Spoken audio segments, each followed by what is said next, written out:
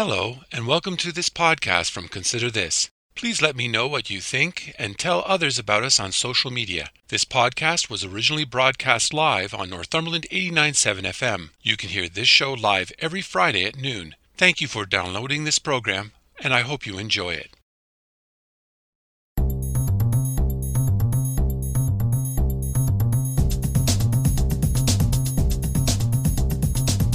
Hello, I'm Robert Washburn, and welcome to Consider This Northumberland, a current affairs program dedicated to the issues facing our community. We talk to the people on the front lines and those behind the scenes who make a difference in your life in Northumberland County. So I'm asking you, the listener, to take some time out of your busy day to consider this. This is the second week of shows dedicated to candidate interviews for the provincial election for Northumberland Peterborough South. The election will be held on June 2nd. The order is completely random based on when the various candidates were able to book interviews.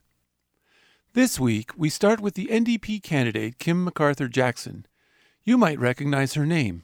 She was also the NDP candidate in the federal election this past fall. I'm so pleased to have with me today Kim MacArthur-Jackson, the candidate for the NDP for the provincial election. Welcome to Consider This. Thank you. I'm happy to be here. Instead of going over all the party platform stuff you've included in your speeches and your campaign literature, I want you to pick one thing, and I want to hold you to just one, that you did not include. So that's one thing that we will not read or hear over the next couple of weeks that you wish you had included. That's a bit of a tough one. I would have to say I would like to see more of a focus on, and I'm going to be careful here because I know there is a lot in the platform about disabilities, disabled people, and that sort of thing. So it's not so much to say that it's not in there, but more specifically with, kids dealing with disabilities in schools.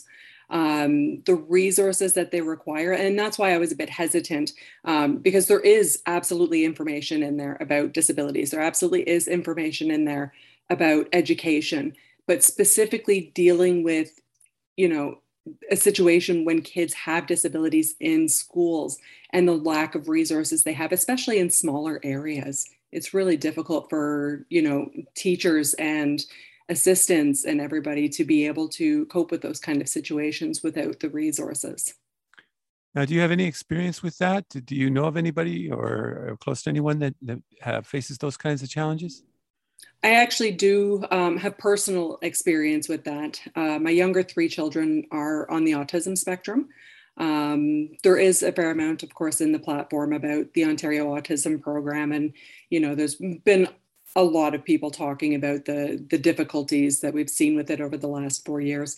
But, dealing with that specifically and dealing with, learning disabilities, teachers have so many students that they are looking after. And especially over the last 2 years, all of these students have, very real types of trauma that they're dealing with between COVID and, a lot of them have parents who are out of work and worrying about money and, that sort of thing. So, you have all of this trauma combined with potentially learning disabilities, kids who are on the autism spectrum and have very unique learning styles or very unique needs. And, trying to bring that all together in a classroom while also trying to make sure that kids are staying a certain distance apart and masking and, washing their hands and that sort of thing, with very little in the way of resources. And it's so difficult for them. You ran for the NDP in the federal election in the fall. Now, give me one thing that you have learned or been taught about being a candidate that people would be surprised to learn. Something you bring to the table this time that you did not know before. It was definitely a learning experience when I ran in the fall. It was my first time. And I don't think that people realize just how much time is involved. I think a lot of people look at an election and the automatic assumption is, everybody who's running is being paid, being compensated, being reimbursed for expenses and that sort of thing. And that definitely is the case in certain situations, but in most situations, that's not the case. It is volunteer work, kind of to the nth degree. And I think that's something that I was able to plan for a little bit better this time, with having kids at home and that sort of thing, just knowing what to expect and what to accommodate for and that kind of thing. What is the most frustrating thing so far about being a candidate? I think it's frustrating that so many issues seem to simply come down to sound bites. I feel like we're kind of moving away from having in-depth discussions and talking about issues, looking at all aspects of issues and just basically coming at everything from a more holistic view. And right now, it just seems like everything really is down to sound bites. It's down to, quick graphics that you can read in half a second. And unfortunately, I don't think that's really doing us any favors when it comes to how we're being governed. And I'd like to see us being able to have those more in-depth discussions.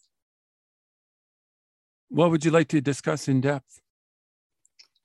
I think one of the things that people tend to see when they look at politics is strictly party. It's I agree with this party and that's kind of the end of it. There's not necessarily a whole lot of discussion around, well, what are, the policies of that party? What is the end goal? What are we reaching towards? I mean, the point of government is to bring us together as communities, as a society, and make sure that everybody has what they need, that everybody is, able to access healthcare, education, housing, everything that's needed. And I don't see us looking at government as a way to do that anymore right now. I see that we're more looking at very small individual bits and pieces instead of looking at that whole view and figuring out how we can all work together to make sure that everybody has what they need. What's the best thing about being a candidate? Definitely getting to talk to people. I think, in work, in my activism, being able to talk to people and hear their stories, whether it's stories about successes they've had, whether it's stories about where they're struggling and where they need assistance, just being able to get a really good grasp of what's going on in people's lives and where they need people to be able to step in and advocate for them or assist them. That's got to be the best part, both in the federal election and in this election, is having that ability to speak with people.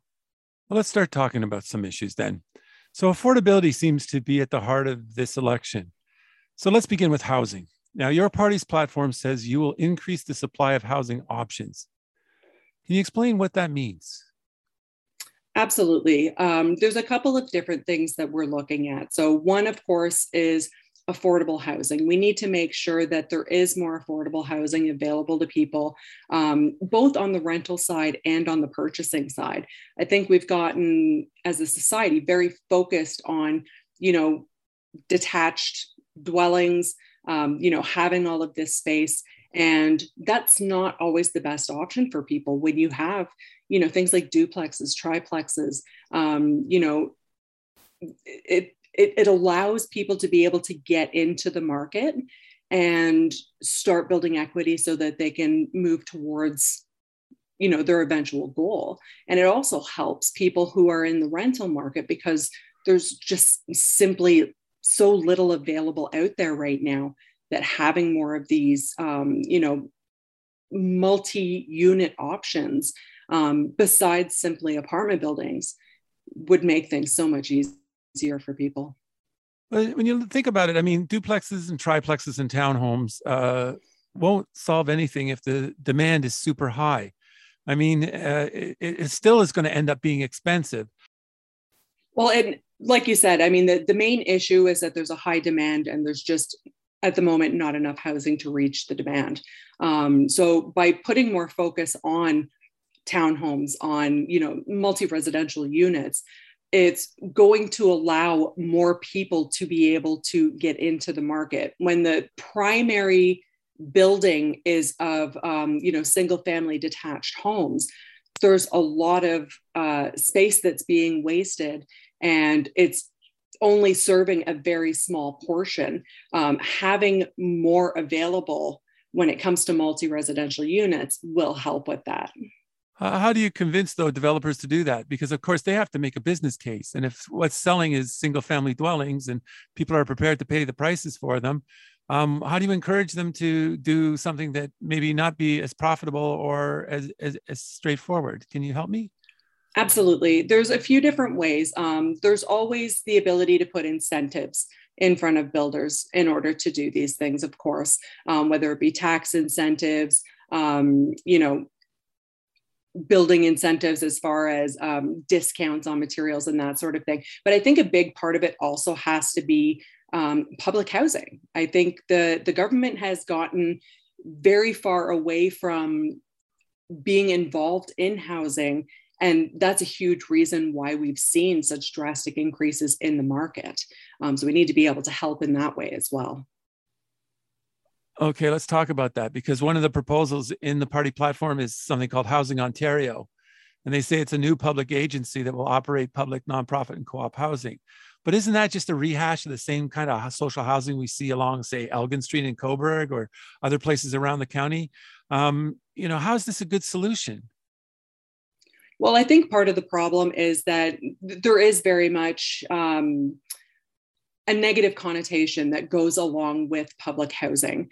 And that's something I think that really needs to be addressed. There's a huge stigma that is attached to being low income, to being, disabled and collecting ODSP and that sort of thing. So it tends to, when people look at those types of developments, they tend to look at them and stigmatize them. And that doesn't need to be the case. I mean, having housing available for everybody who needs it is inherently a human right. I mean, we want seniors to have somewhere that they can live and be able to afford the rent. So they're not trying to choose between paying the rent and buying food or, paying their bills. That's not a position anybody should be in. But there's people listening right now that are going to say, look, it's not the role of government to be a developer, to be a landlord. The role of government is to do other things. And they will bristle at the fact that, you're promoting this idea that it should be controlled by the provincial government on some level. So what do you say to those people? What makes the case that this is the right thing to do? Honestly, I think a lot of it comes back to what I was saying earlier, which is that we need to have more of a broad view and a long-term vision of what our aim is. We've seen what can happen when we simply just, take the government out of the equation, more or less, and leave things up to the open market. And what ends up happening is you have a lot of people who cannot afford housing, full stop. We see an increase in homelessness. We see an increase in people using food banks. We see an increase in people who require assistance just to be able to pay rent and, get through day to day. I would say that the government is not meant to be, a developer, but we are meant to work in conjunction with developers to make sure that our communities have everything that is required. I have to say this, that this has also been an approach. The Liberals did this back when they were in power. They tried to work with developers. I mean, if you talk to anybody that does social housing or affordable housing in the county, will tell you that they've tried to work with developers. And as you can see, we have over a 10-year waiting list for social housing. So it hasn't been very successful in the past. I'm just not sure people are listening and they were to think about this, that we're going to say that, how are we going to really get it done this time around? What's going to make you guys different, that developers are going to suddenly listen and start working with you? Well, and I think a big piece of that is the last 2 years have shown us just how important it is to have proper social structure in place.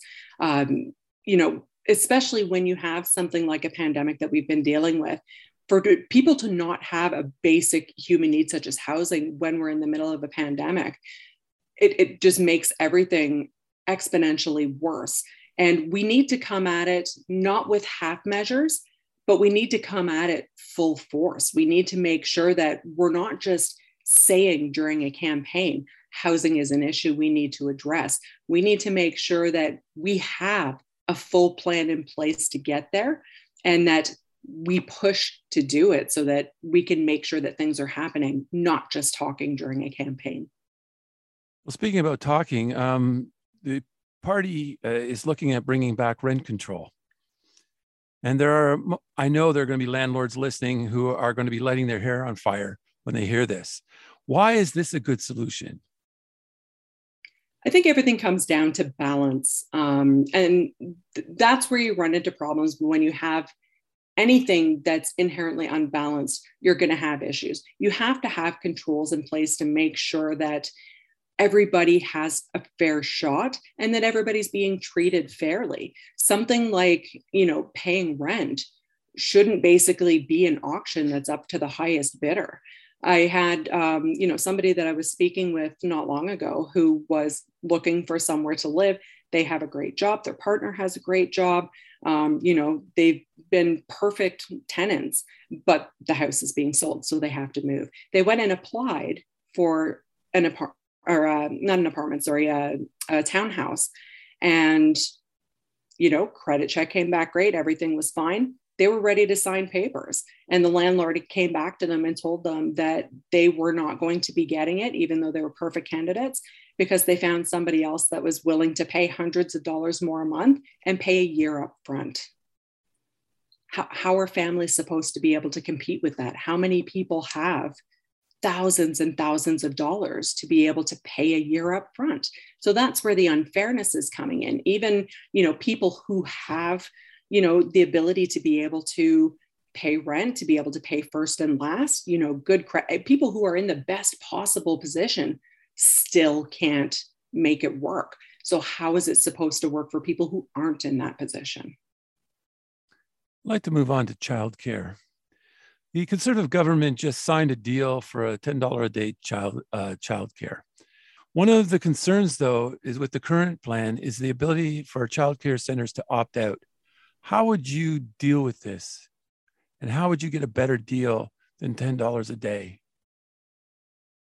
Well, one thing that we have to be very cognizant of is that having subsidized childcare in any form ends up benefiting the economy as a whole, because any funds that aren't being paid directly towards childcare are going back into the economy, and allowing parents to be able to get out there and work because they have affordable childcare, again, is a benefit to the economy. One of the things that we need to make sure that we're looking at is having enough spaces. One of the big concerns is that we won't have enough spaces. Like, great, we have $10 a day childcare, but nobody can get it because there's just not enough space for it. So expanding the spaces that are available and making sure that, everybody that's working in those spaces are being paid a fair wage, that, they have the benefits that they need. It's basically taking something that is a community need anyway and making sure that we're not only expanding on it, but expanding on it in a way that benefits everybody in the community. Would you make it mandatory that all childcare spaces would be in the range of a $10 a day? Well, and that can be problematic because then you can start running into, situations with private care and public care, and again, availability. So you have to make sure that, the overwhelming majority are involved in this public care plan.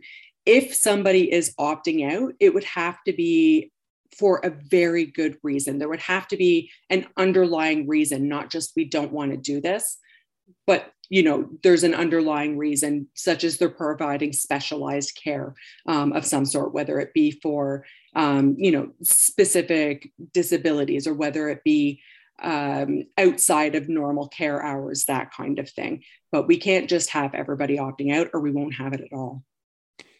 What about people who take children in an unlicensed situation? Would you continue to allow that to take place? The reason that we see so much unlicensed daycare is because of the lack of daycare that's available and the lack of affordable daycare that's available. Honestly, I think that type of a situation is something that's basically going to correct itself. If we have enough properly licensed, affordable daycare spaces available, people are going to use them.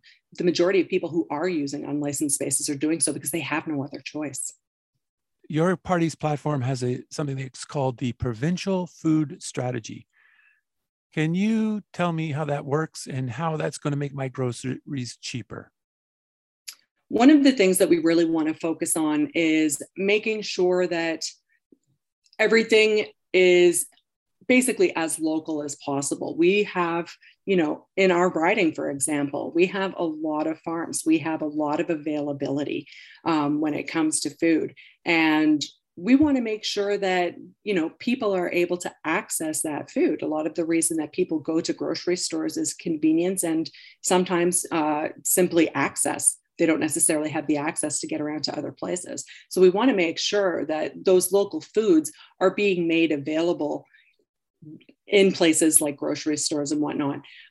It's basically just about, again, looking at the big picture instead of looking at, what the best profits are going to come from. So I think that's something that we really need to focus on in Ontario. Okay, I'm forgive me, but I'm still a bit confused how my groceries are going to be cheaper just because they're local. I mean, I can go down now. There's lots of farmers markets all across Northumberland. I can go down and I can buy groceries there, fruit, vegetables, whatever. How is that going to make my grocery bill cheaper?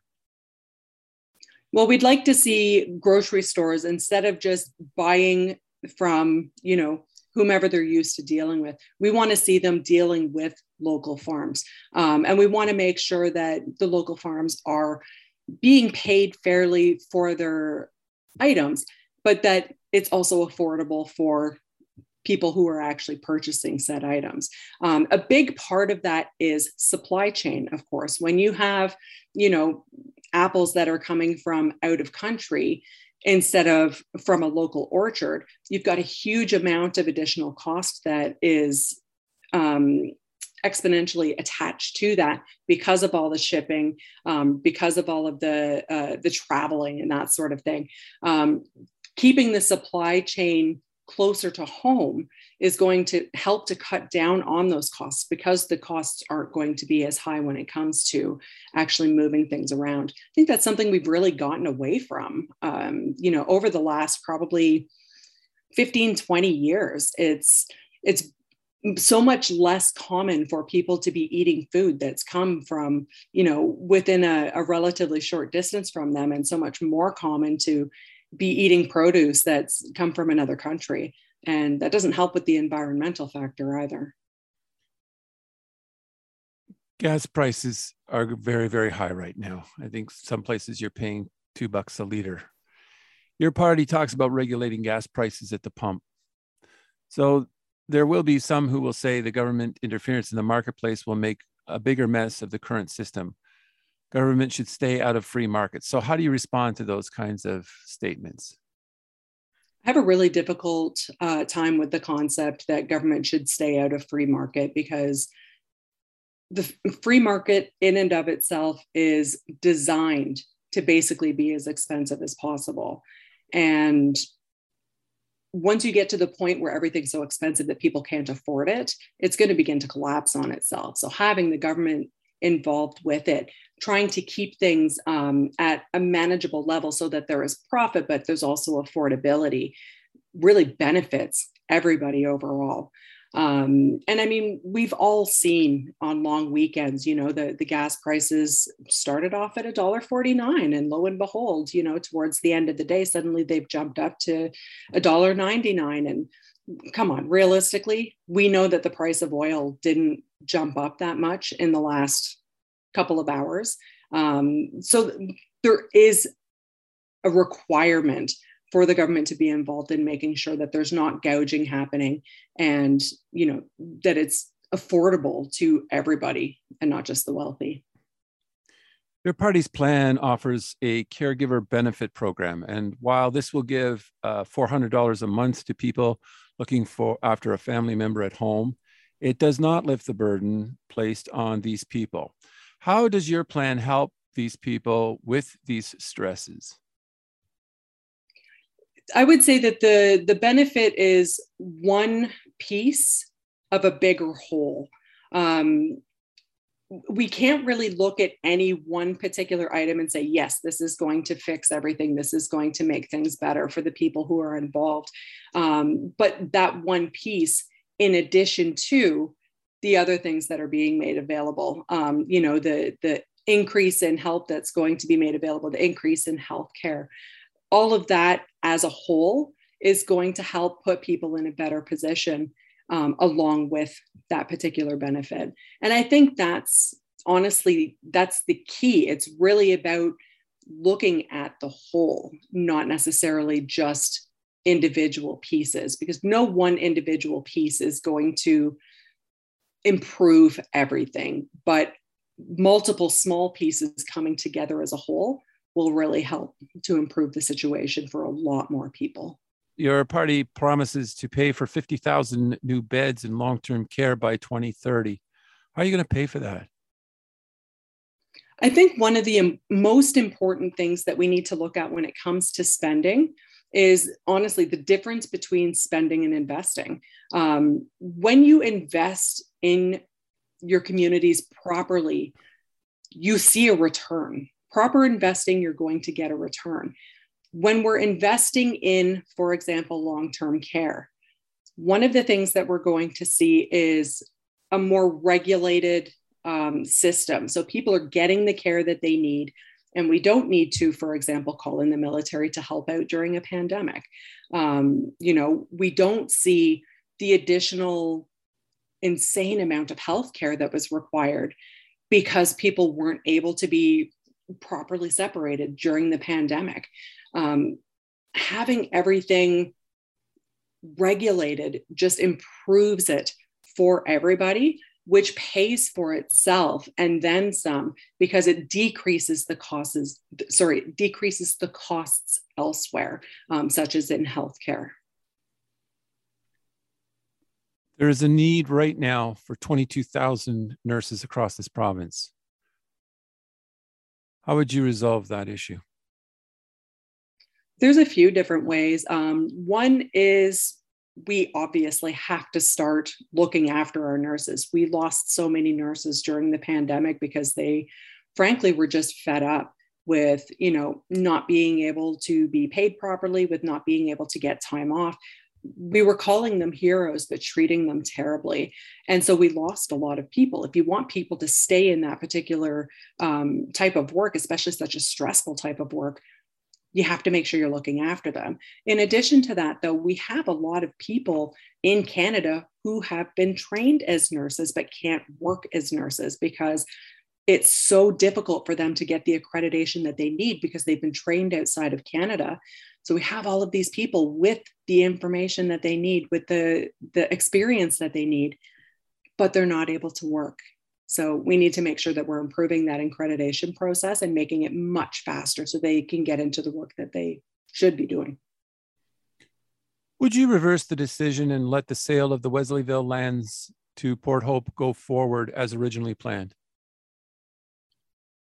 To be honest, I don't have a lot of background information on that situation. One of the things that really bothered me about that was the last minute nature of everything that happened. Everybody was, kind of just ticking along and getting ready to go. And then all of a sudden, everything just came to a full stop. And that's not something that ever should have happened. If there ever was any question about how it had to be dealt with or anything like that, it should have been brought up much earlier in the process. But as far as the actual, the situation itself goes, honestly, I'd have to do more research on it and get more background on it. Your party promises to raise the minimum wage to $20 an hour by 2026. And it's get there by raising it $1 each year to that point. Yet the living wage for Northumberland County is currently $19. That's now in 2022. Mm-hmm. How does your plan help people working in minimum wage jobs right now? I think the first thing we need to do is acknowledge the fact that cost of living has gone up exponentially in the last little while, and it's going to continue to go up. Talking about a $20 minimum wage, it's important because that is a living wage right now. But we also have to make sure that we're looking at realistic goals. Having said that, if inflation keeps going the way it has been, and we keep seeing increases to the prices of everything, we may have to look at that and reevaluate it based on those circumstances. One of the nice things when it comes to minimum wage increases is that, again, it benefits the economy so well because all of those extra funds are going directly into the economy. So it is an overall benefit to the community. Why do you need to review it then? Why can't we just go to $20 an hour now? Because that's what it takes to live properly in Northumberland. It's one thing for bigger corporations to be able to make that kind of a jump. It's a completely different story for smaller businesses to be able to make that kind of a jump. We have to make sure that as we're increasing it, that we're also keeping it fair for, smaller businesses that are going to be paying those wages. And having such a drastic jump in such a short time could make things extremely difficult for them. And that's the last thing we want to do as they're, trying to recover coming out of a pandemic as well. It's a difficult situation because there's nothing I'd love more than to, like you said, just increase it now. But we do have to make sure that we're doing it incrementally enough that it's not going to be a major difficulty for small businesses. We live in a time where politics is very divisive. And there's a lot of negativity, and we see this in the legislature. We watch attack ads, and some people may wonder whatever happened to civility in politics. Can you name one policy or idea put forward by the Conservatives or the Liberals or other parties that you would support? Oh, absolutely. I mean, there are definitely certain things, especially when it comes to, one example is the Green Party on environmental issues. I mean, they absolutely know what they're doing when it comes to environmental issues. And that's what I would like to see is a lot more cooperation between parties so that it's not so divisive and it's not so focused on negativity. There's definitely pros and cons. I mean, honestly, looking at the federal government right now, the cooperation between the Liberal Party and the federal NDP party, that's kind of a perfect example. There was a lot of people that when they saw that initially, they really got their back up. It was, a lot of people found it hugely problematic. And I looked at it and went, that's how our government is supposed to work. It's supposed to be cooperative. We're supposed to be making sure that, we're supporting policies that help people and, cutting out policies that don't. Like, that's literally what it's designed for. But people found it so problematic. The NDP placed second in this riding in the last provincial election. Why was there not a candidate in place before the writ was dropped this time round? I completely understand where you're coming from there. To a certain degree, in all honesty, that is on me. Because I did just run in the federal election, I had to make sure that basically I was going to be able to devote the time needed moving forward. So I ended up kind of slowing things down and just making sure that I was going to have the availability, that I was going to be able to put my all into the election. And it's unfortunate that it did end up slowing things down a little bit, but I will take ownership of that. All right, I'd like to wrap up by asking you this. Tell me one thing that you are passionate about, a hobby or a guilty pleasure or an activity that has nothing to do with politics. I would say podcasts. I absolutely love listening to podcasts. And right now, I would say my three favorite podcasts, two of them are Stephen King related because I love Stephen King. And one of them is a really interesting podcast that's all about basically historical figures and, learning about them outside of what they're known for. So basically background information and that sort of thing.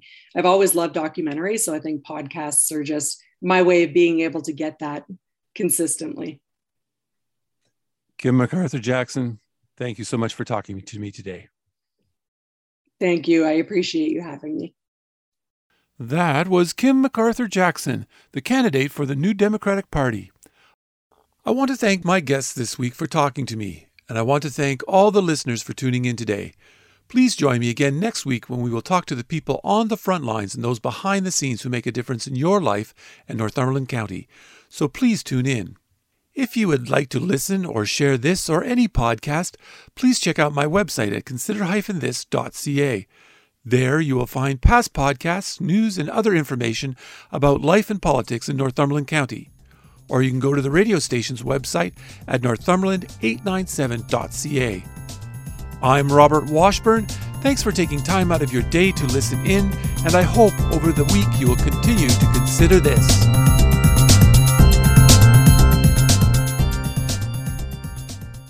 Thank you for listening to this podcast from Consider This. If you have any comments or would like to suggest a story, please contact me at considerthisnorthumberland@gmail.com, or you can message me on Facebook at Consider This. If you enjoyed this podcast or are looking for more news and information about Northumberland County, please check out my website at consider-this.ca. That's consider-this.ca. And don't forget to share. And again, thank you for listening, and stay tuned for more from Consider This.